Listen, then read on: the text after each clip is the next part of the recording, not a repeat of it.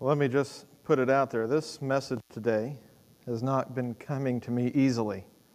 It does not cause me ease or even comfort to give the title I have given it. And I hope it gives you dis-ease too.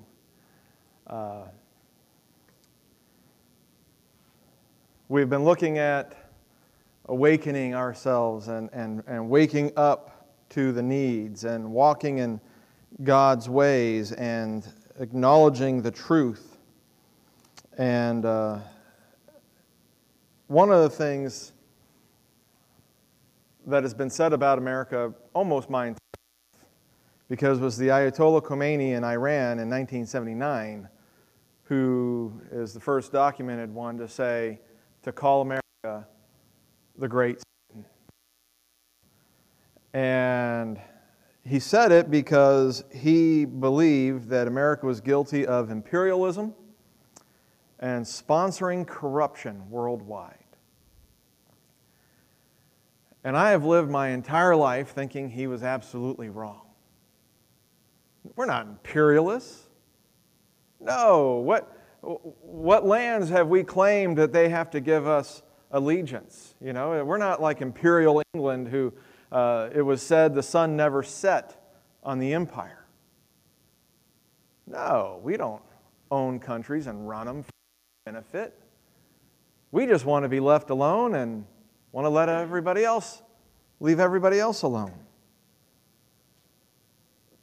But just because somebody's your enemy, and just because somebody is following a false teaching, a false god, and a false religion, does that mean that they're always wrong about you? Doesn't it just bug you when somebody that doesn't like you knows you and says something truthful about you? Even if they're wrong about the specifics, they might get you to a point, and doesn't that just bug you? Have you never had that? I've had it.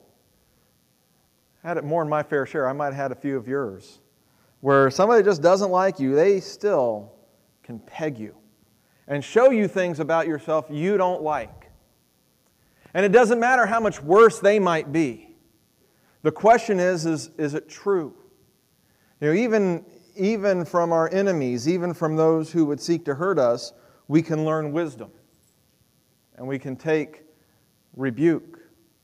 And we can try to walk in the right ways. And so I've been wrestling with this claim of America being called the Great Satan. And I in no way mean to say, I think they're right and they're not wrong in any way. But truly, in imperialism, one of the reasons why he claimed that, and I didn't really know a whole lot of the history, but apparently England and America had been working behind the scenes in Iran for decades prior to the revolution in 1979. And even when America, recent history, in just the last 20 years, when we invaded Afghanistan to get rid of the Taliban and to get rid of Al-Qaeda, the Afghanistan people and the tribal leaders there, they wanted their king back. But America decided, no, we're not giving you your king back. You don't get to have him back. We're going to set up a person that we think we can work with. We're going to set up somebody that we think we can operate. We'll let them be in charge. We're going to set up a government that looks a lot like our own government. And we're going to create a military for you that works just like our military does. 20 years of that. And what happened in August and July? I really shouldn't even say August. What happened in July? How quickly did that American-made military get run over because it no longer had the support of American air power? How quickly did our puppet fall apart?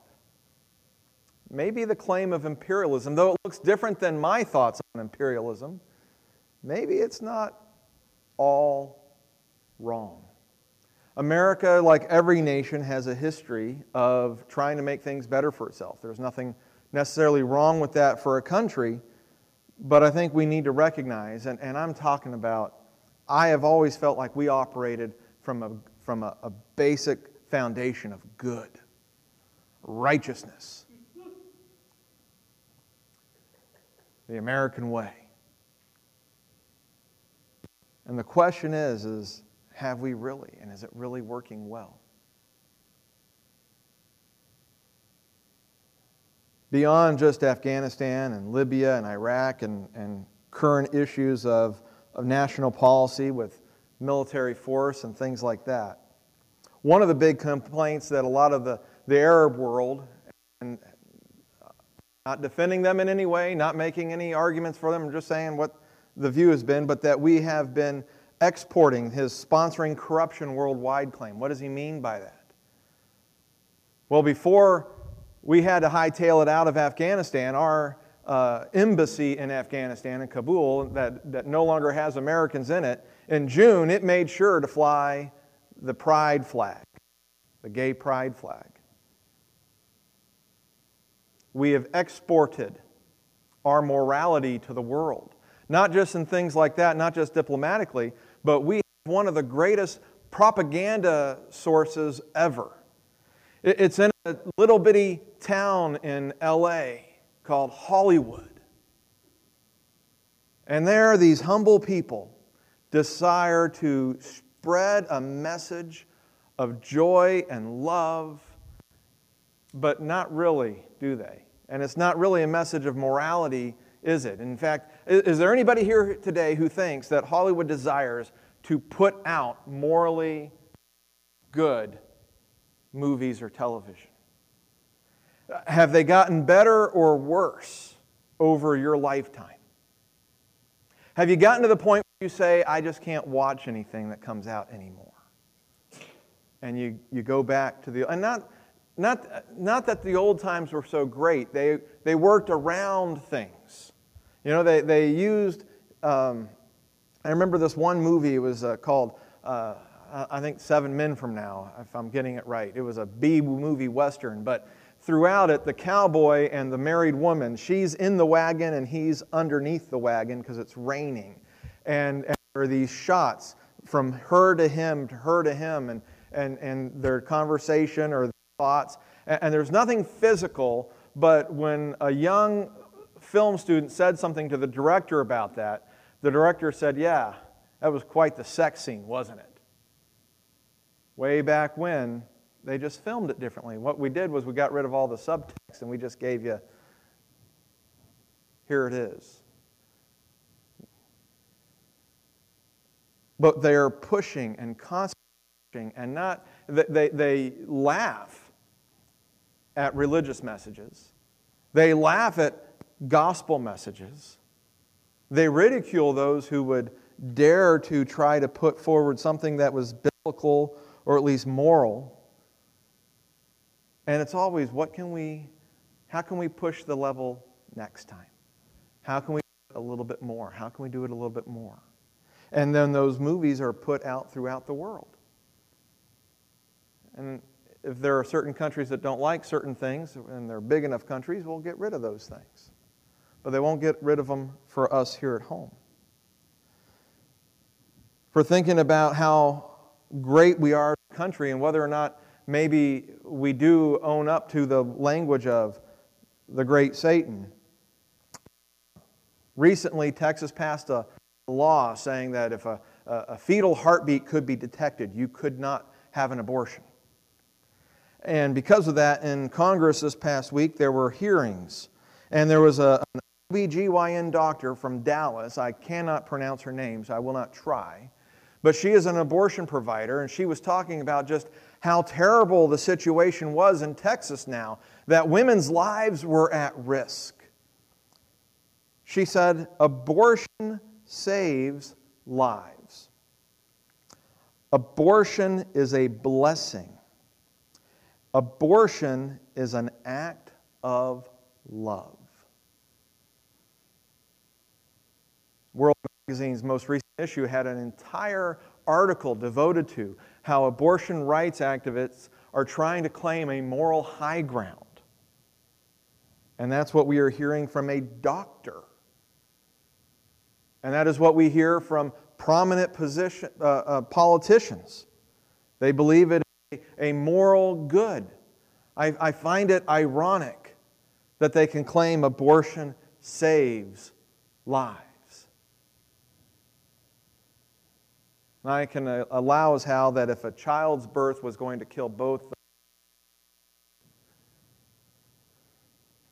and you were to terminate the pregnancy, kill the child to save the mother, that would be the only instance that abortion saves lives. That you were expecting to lose both and you only lost one.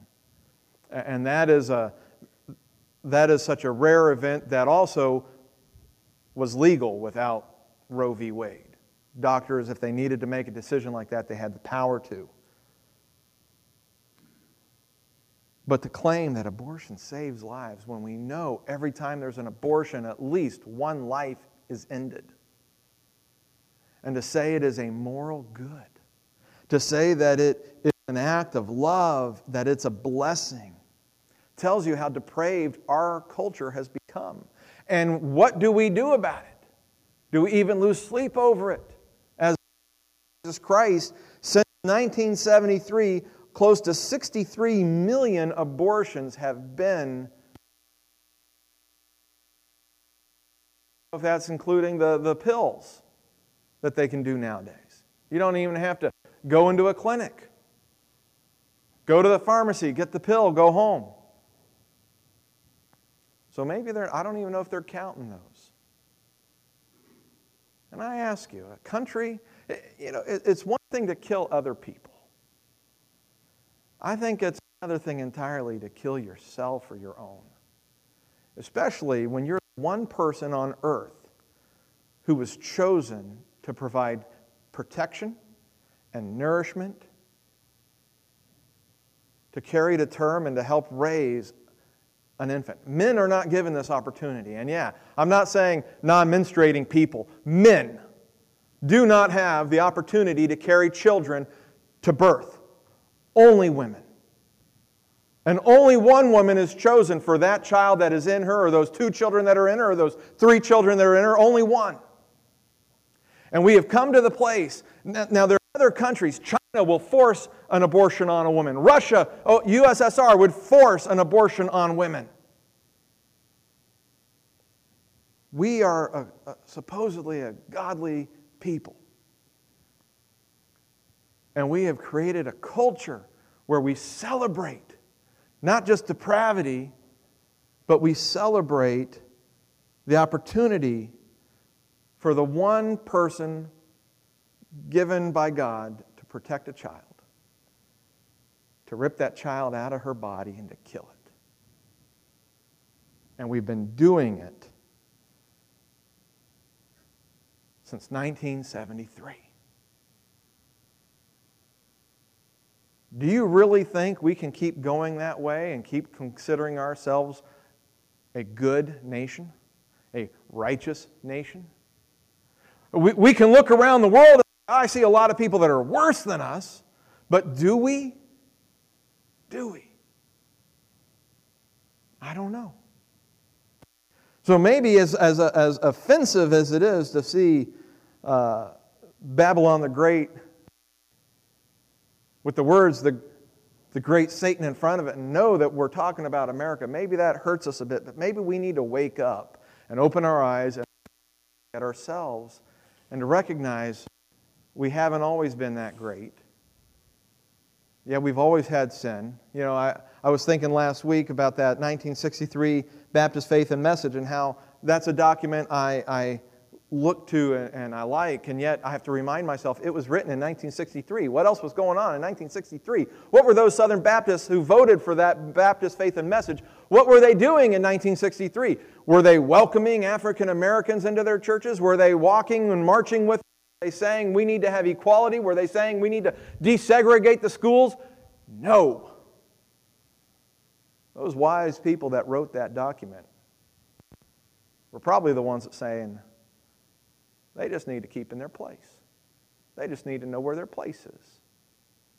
The wise people that wrote that document, some of them, maybe a lot of them, were putting hoods over their heads and burning crosses in their free time. We have not been a great nation, although we can look at things, and I grew up in a way that those things were not part of our lives. So I didn't realize what was going on. And it's not unique to us. You know, in Revelation chapter 18, we have the image of Babylon the Great. John says in verse 1, "After these things I saw another angel coming down from heaven, having great authority, and the earth was illumined with his glory. And he cried out with a mighty voice, saying, 'Fallen, fallen is Babylon the Great. She has become a dwelling place of demons and a prison of every unclean spirit, and a prison of every unclean and hateful bird. For all the nations have drunk of the wine of the passion of her immorality, and the kings of the earth have committed acts of immorality with her, and the merchants of the earth have become rich by the wine of her sensuality.'" And you know, that. I'm not saying America is Babylon the Great, because Babylon the Great is greater than America and greater than any one nation. But you can see where we as a country participate in her ways. We have become drunk on the wine of the passion of immorality, committed acts of immorality, and the merchants of the earth have become rich by the wealth of her sensuality. Let's face it, sensuality sells. Morality and prudence does not in America or anywhere because of the fallenness of mankind. And so we see a picture of ourselves depicted there, an idea that we participate with. Of course, it's greater than we are. But we live and we walk in that same spirit. And as we look at America, the land of the free, home of the brave, we also need to look at America and realize we've done a lot of damage. I mean, just recently we're seeing out of Afghanistan beheadings and amputations of arms and treatment of people that trusted us, people that believed us, people that joined with us. And when we said we're bugging out, we said we'll bring you with us. And then we didn't care who got on the airplanes. We just wanted to make sure enough people were on the airplanes that we could say, we got them out. And we left our allies to die. And we left our allies to be punished, to be tortured and killed. Home of the free, land of the brave. Makes you wonder sometimes. And we've been having those kind of struggles for a long, long time. I think about America today. I'm reminded of a passage out of Ezekiel chapter 16. Ezekiel's talking to the nation of Judah about the coming destruction, that they are going to be judged, that they are going to be taken away, and their problem is worse than Israel's above them, called Samaria in this case, and other nations that have gone before them. And he's writing to cities. So Samaria is the city of Israel. And he's writing to Jerusalem because Jerusalem is the city of Judah. And even writes about Sodom, the city of the south. But he says in verse 46, he says, "Now your older sister is Samaria, who lives north of you with her daughters." That means like the little villages around Samaria, Israel, the nation of Israel. "And your younger sister, who lives south of you, is Sodom with her daughters. Yet you have not merely walked in their ways or done according to their abominations, but as if that were too little, you acted more corruptly in all your conduct than they. As I live, declares the Lord God, Sodom, your sister, and her daughters have not done as you and your daughters have done." This is quite the claim for God to say to Jerusalem and to Judea, the kingdom of Judah. Judah was the kingdom that he held on to when the northern tribes, he judged Solomon. he broke off 10 tribes and he made another nation. But he held on to Judah and to Benjamin, and he said, these tribes are going to stay here, and they're going to have Jerusalem, and they're still going to have a king on the throne who's a direct descendant of David. Because I love David, and I'm not going to hurt David to the point where he's thrown altogether, but his descendants are in those other 10 tribes. And so those tribes went up there, but Judah was the remnant, you might say. And Israel immediately fell into idolatry. Immediately, their first king set up a golden calf in the north and a golden calf in the south, and he said, worship here. Don't go to Jerusalem to worship, worship here. And he led them into idolatry. And after many years of that, Israel, the nation that Samaria was the capital of, eventually was taken captive and destroyed. And that has already happened by this time.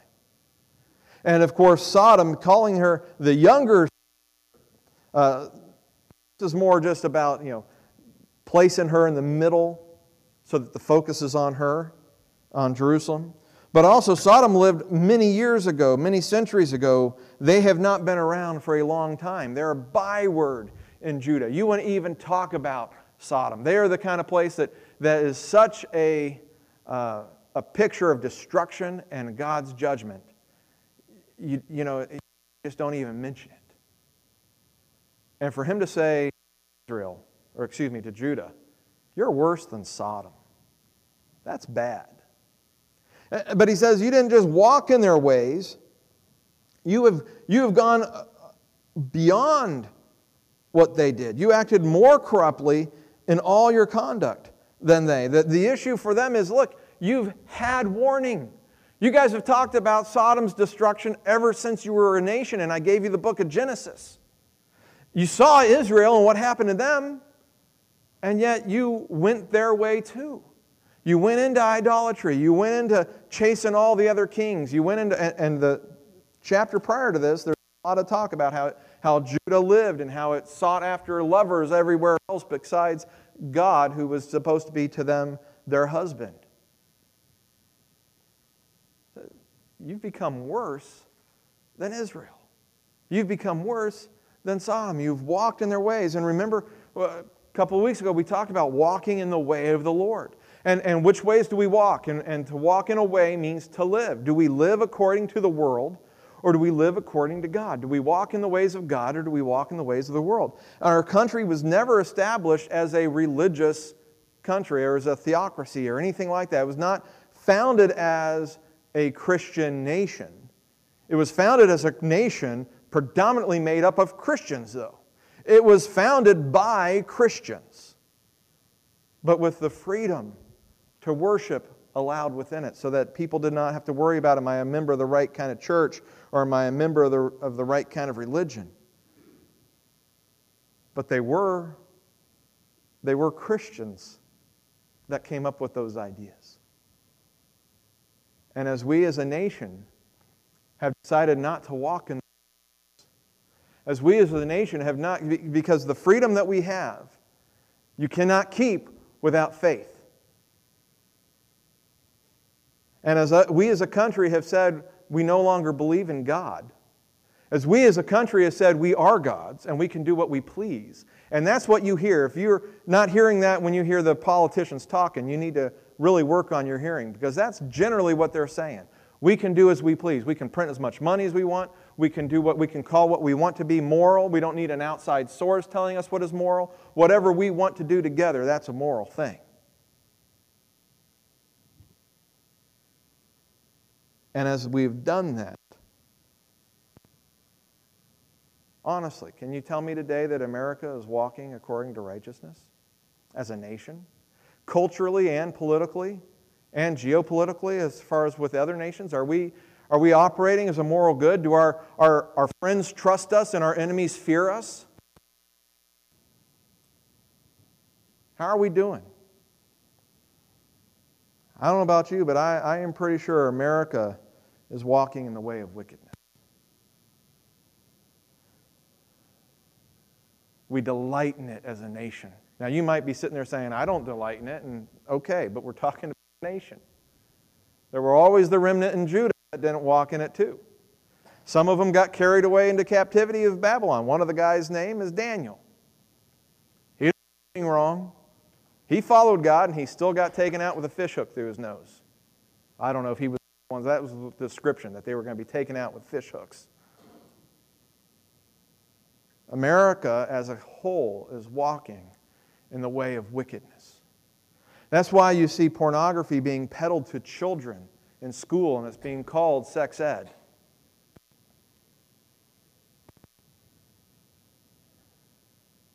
That's why we see movies coming out that are so full of vile filth. It's becoming painful.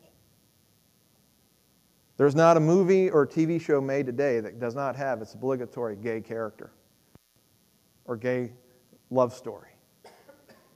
And it's not an attack on homosexual people. My desire is not to attack individual people. My desire is not to point fingers and say they're the problem, because they're not. As a nation goes, we see, and we'll get into this, that we'll see that the immorality grows and the abominations grow. Even with, I'll speak very strongly against abortion. That doesn't mean that a woman who's had an abortion will not find love and grace. But we need to acknowledge it for what it is, a wickedness, an evil that we allow in our midst, and we don't even bat an eye anymore. America is walking in the way of wickedness exceedingly. In fact, in verse 49, he continues and he says, "Behold, this was the guilt of your sister Sodom. She and her daughters had arrogance, abundant food, and careless ease." Now, does that sound like any nation you know? Where we pay farmers not to grow food? You got to have a lot of food if you're willing to pay farmers not to grow food. We have so much food. They make comparisons between American trash cans and the trash cans throughout the world. American trash cans are large compared to the trash cans of Europe. People in Europe are amazed at how much we throw away and how much food we're willing to let just rot. People all around the world are amazed at our waste. Got to remember where I was. But we have abundant food and careless ease. And like Sodom, it says, "But she did not help the poor and needy. Thus they were haughty and committed abominations before me. Therefore I removed them when I saw it."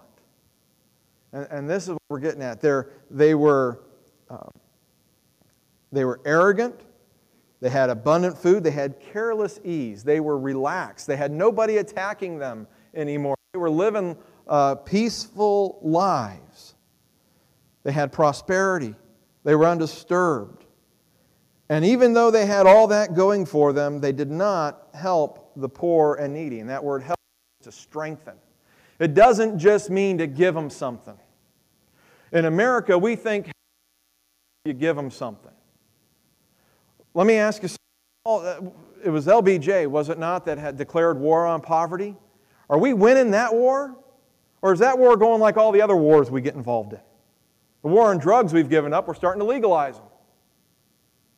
We've not had a desire since 1945 to fight to the end a full war. Korea, we didn't want to fight further north than we had to because we knew they were backed by the Chinese. Same thing with Vietnam. Backed by the Russians and the Chinese. We haven't had a desire to fight a full war. Did we fight a full war against poverty? No. It was a wrong-headed idea from the beginning. Do we help the poor in any way? Are the poor getting out of their poverty, or are more people finding poverty in our country today? Does it help just to give people a check? Does that strengthen them or weaken them? It's not just that we would help the poor and needy, but that we would strengthen them. An immoral country says, let's just get more poor people in here. Let's open up the gates. Let's not worry about it. Let's just get more people, poor people in here. Let's keep the poor people poor, and let's start giving them stuff so that they'll stay poor and they won't learn how to not be. And you get entire generations and the next generation that grows up not knowing how to save, how to invest, how to plan for the future. Not even how to work, but just how to rely on a monthly payment. That is not help. That is not strengthening. I would say that is the opposite. We would do better for the poor if we stayed out of their lives. Thus, they were haughty and committed abominations. Do you understand? The abominations come after the pride. The abominations come after the pride. The pride starts, and then they commit the abominations before the Lord. Now, you go back to Genesis, and what did we see? All we saw were the abominations. But we got to recognize that those come after. Is there a reason, do you think? I'm sure there has always been people that have struggled with same-sex attraction throughout the ages. But do you think maybe there's a reason it's so prevalent today? There have always been people who have had the mental illness where they felt like they were the wrong human being, that their body was wrong. There are people with mental illnesses that believe that they should have an amputated arm or leg. We don't cut it off for them. We treat their mental illness. But today, it's very prevalent, is it not? And in fact, it's been growing over the last 5 years astronomically. Transgenderism, especially among young women in high school and middle school. Do you think it's something of an aberration that is happening now, or is it possibly the outflow of our arrogance as a nation? The haughtiness with which we live, the ease that we have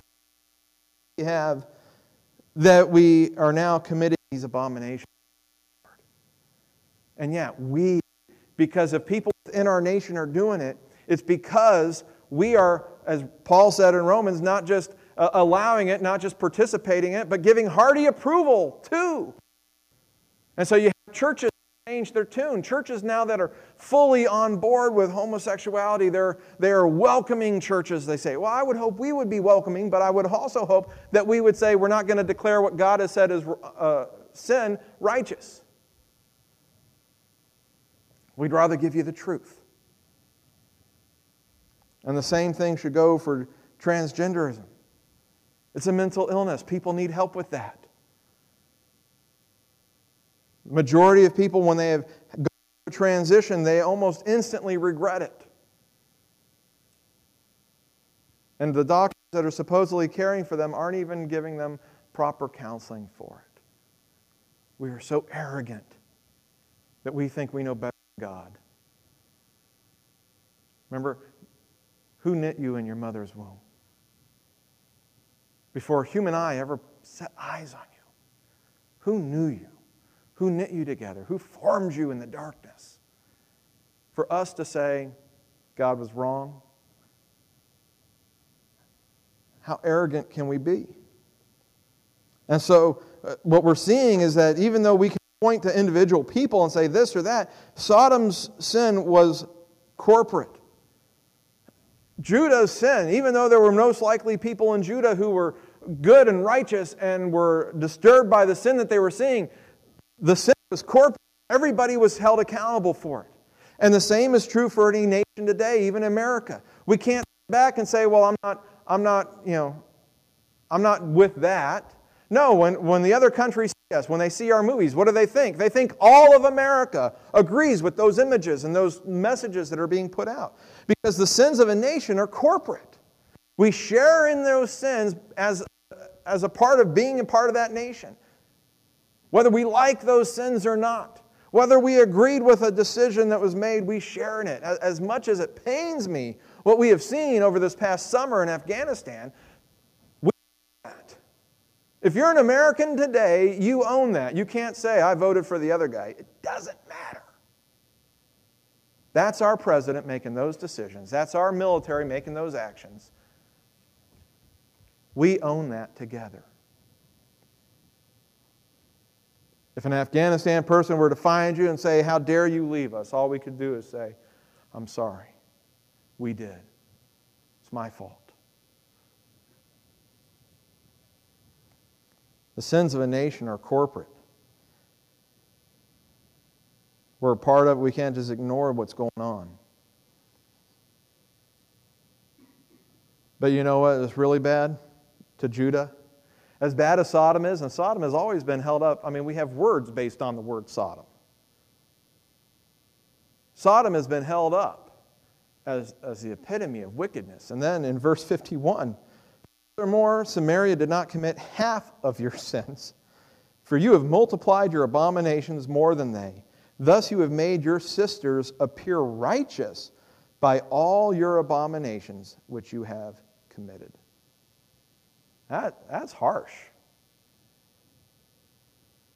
Samaria did not commit half of your sin, for you've multiplied your abominations more than they. You know, he's talking to Judah, the righteous nation, the nation that's given, the nation that Jesus is in the lineage of. And here's the thing, that he says that Samaria did not commit half their nations because Samaria was taken out earlier. Judah saw it and still went that direction. And you could say the same thing today, that of those who are righteous and those who are wicked, it's a sad thing, but the righteous sin worse than the wicked. Consider the Catholic Church and its abuses, and the Baptist Church and its abuses, and how quickly churches try to cover up the abuses within it. Guess who you don't see covering up abuses? Secular school districts. Places that have kicked out, that have let all sorts of depravity in. You know what? One thing they're not going to do is try to cover it up when a school teacher is doing something wrong. It doesn't even have to be a school teacher with a student in their own school. If it's a school teacher with a student in another district, in another school, it doesn't matter. They root it out. How awful is it? You had the Me Too movement, remember? And they're now I'm not saying it was always righteous, and they're willing to get rid of people, though. It didn't matter who the important man was. If somebody came forward and said, all of a sudden they treated him like trash. He was worthless. Don't like him. He is a criminal. Get rid of him. Cancel culture, right? As bad as that is, I don't know which is worse, cancel culture or cover-up culture. The church had cover-up culture. Telling the victims, just be quiet. Just go away. I think that's worse. And I think part of the reason why the righteous sin worse than the wicked is because the righteous knows better. The righteous know God, and they know what His decrees are. The wicked, even though they know, He's put knowledge of Himself in their hearts, they don't know Him as well. And so when we get to sin, and we do it even worse than they do. But Paul even points this out to the Corinthian church. He says, you're doing things that the people wouldn't even do. Those sinners in your midst who are outside of the church, the world doesn't even behave the way you're behaving. That's how bad you guys are. And so as we look, as we're a moral, and I truly believe for the most part America has tried to stand for a moral good in the world. And the sad irony of that is that because we are set up all the more for failure and to sin. Because we became arrogant. Superpower. World's policeman. What do they call our president? The most powerful man on earth. How can we not become arrogant with such terms used so freely about ourselves? The righteous sin more and sin worse than the wicked. That's what he's telling us there.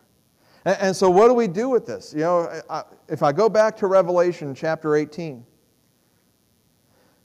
after talking about fallen is Babylon the Great, in verse 4, John says, I heard another voice from heaven saying, come out of her, my people, so that you will not participate in her sins and receive her plagues. Come out of her, my people. Now, what does that mean for us? Does that mean that we need to leave America? that we need to find another nation, maybe set up something in Antarctica because most of the other land masses are taken care of and are just as wicked, if not more wicked, than America? I don't think that's necessarily what we're talking about. Now, he's talking about, come out of her, my people, out of Babylon the Great. And I think that's the issue, that spiritual power. Do we separate ourselves? Do we come out of that spiritual power our world and our country is operating in? Do we recognize it for what it is and say, I don't want to have any part with that? Are we willing to take a stand and to speak up and to say, this is wrong? Or do we just kind of go along to get along? And we accept the immorality of our nation, maybe even adopt it in some ways, which is what some churches do, to where you don't see any difference between those that proclaim Christ and those that are outside of Christ. What do? I think come out of her is not so much, although, there's plenty of pictures of that, right? Lot leaving Sodom, and the angels say, don't look back. And when his wife looks back, she's turned into a pillar of salt. We have Pilgrim's Progress, where Christian is in the city of destruction, and he must leave, and his wife won't go with him, his children won't go with him, but he knows he has to flee, and so he runs out of the city of destruction. And so we have pictures of people physically leaving, but we're talking about that spiritual power. And I think that's what it is. Not that we need to physically leave necessarily, although maybe God calls some of us to do that. I don't know. But how do you see yourself? This has been the tough one for me. I grew up with the plan to join the Marine Corps and be a Marine and serve my country. That was my identity. My dad was a serviceman. Both of my uncles had served. Both of my grandfathers had served. That was my identity. So this has been very hard to get to the point where I think, ouch, maybe America isn't so morally right after all. Maybe I need to wake up to the fact that we're doing a lot of wickedness, that there is a lot of wickedness within our midst. What do we do about it? Do we just go along? Do we fight for it? Do we try to take back America? Revelation says, come out of her, my people, the power of Babylon the Great. And I think that's what it is. Not that we need to physically leave, but that we do need to separate ourselves from this world power, emotionally, spiritually. Recognize that we are not Americans necessarily. Let me put it this way. We're not Israelites in Israel. We're like Israelites in Babylon. We're here to seek the good of the nation, to do the best we can for it, but we need to recognize this is not our home. That because we are Christ, we are other. As we are able to, that we must separate from the wicked, or else suffer their fate. Because that's what he's saying. Get out of her, my people. Don't participate in her wickedness. But also the second part of that was so that you will not receive her plagues. So that you will not participate in her sins and receive of her plagues. That's what he's calling us to, that we would not suffer the fate of those we are with. That he would guide us and protect us. We might suffer the fate to a certain extent. But we need to separate ourselves from the wicked. And that might look different in different people's lives. Maybe that means what we watch. Maybe that means the things we say and do. Maybe it just means a mental and a heart attitude change, where we recognize, no, I can't defend everything America does. No, I can't apologize for everything America does. In fact, I need to be in a position where I say that's not right. Where I say, no, this is what God calls us to, and to call a nation to repent. To call the people around us to repent. Not to let them keep going in their ways. Not to join them in their ways. but to separate and to call them to repentance as well. Let's pray. Heavenly Father, I pray, Lord, that you would give us wisdom in how to live today.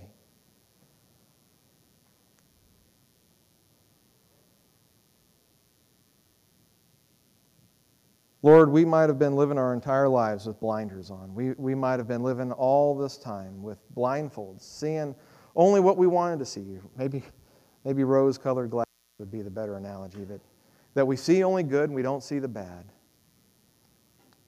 And yet you call us to wake up and to deal in truth and to walk in the light. And we live among people who desire the darkness. And we are drawn to the darkness by being with them, Lord. I pray that you would give us strength and courage to separate ourselves from the wickedness. Whether that's in what we watch and the activities that we participate in, it's the organizations we do business with, how we talk with the people around us, Lord. I pray that you would help the church in America to be a light. That we would not go along with the world, that we would not go along with those powers that say abortion is good and a moral right, that do not place their pride in their homosexual behaviors. But Lord, that we would have hearts that are broken by the unrighteousness around us, by the sin that our country that was built on such promise and based on the principles of you as our Creator. Help us to not go with them. Help us to stand for you and for righteousness and for our faith in Jesus Christ. And I pray, Lord, that you would help us to be witnesses, to share our faith, to share our hope. We ask and pray these things today, Father, in Jesus' name.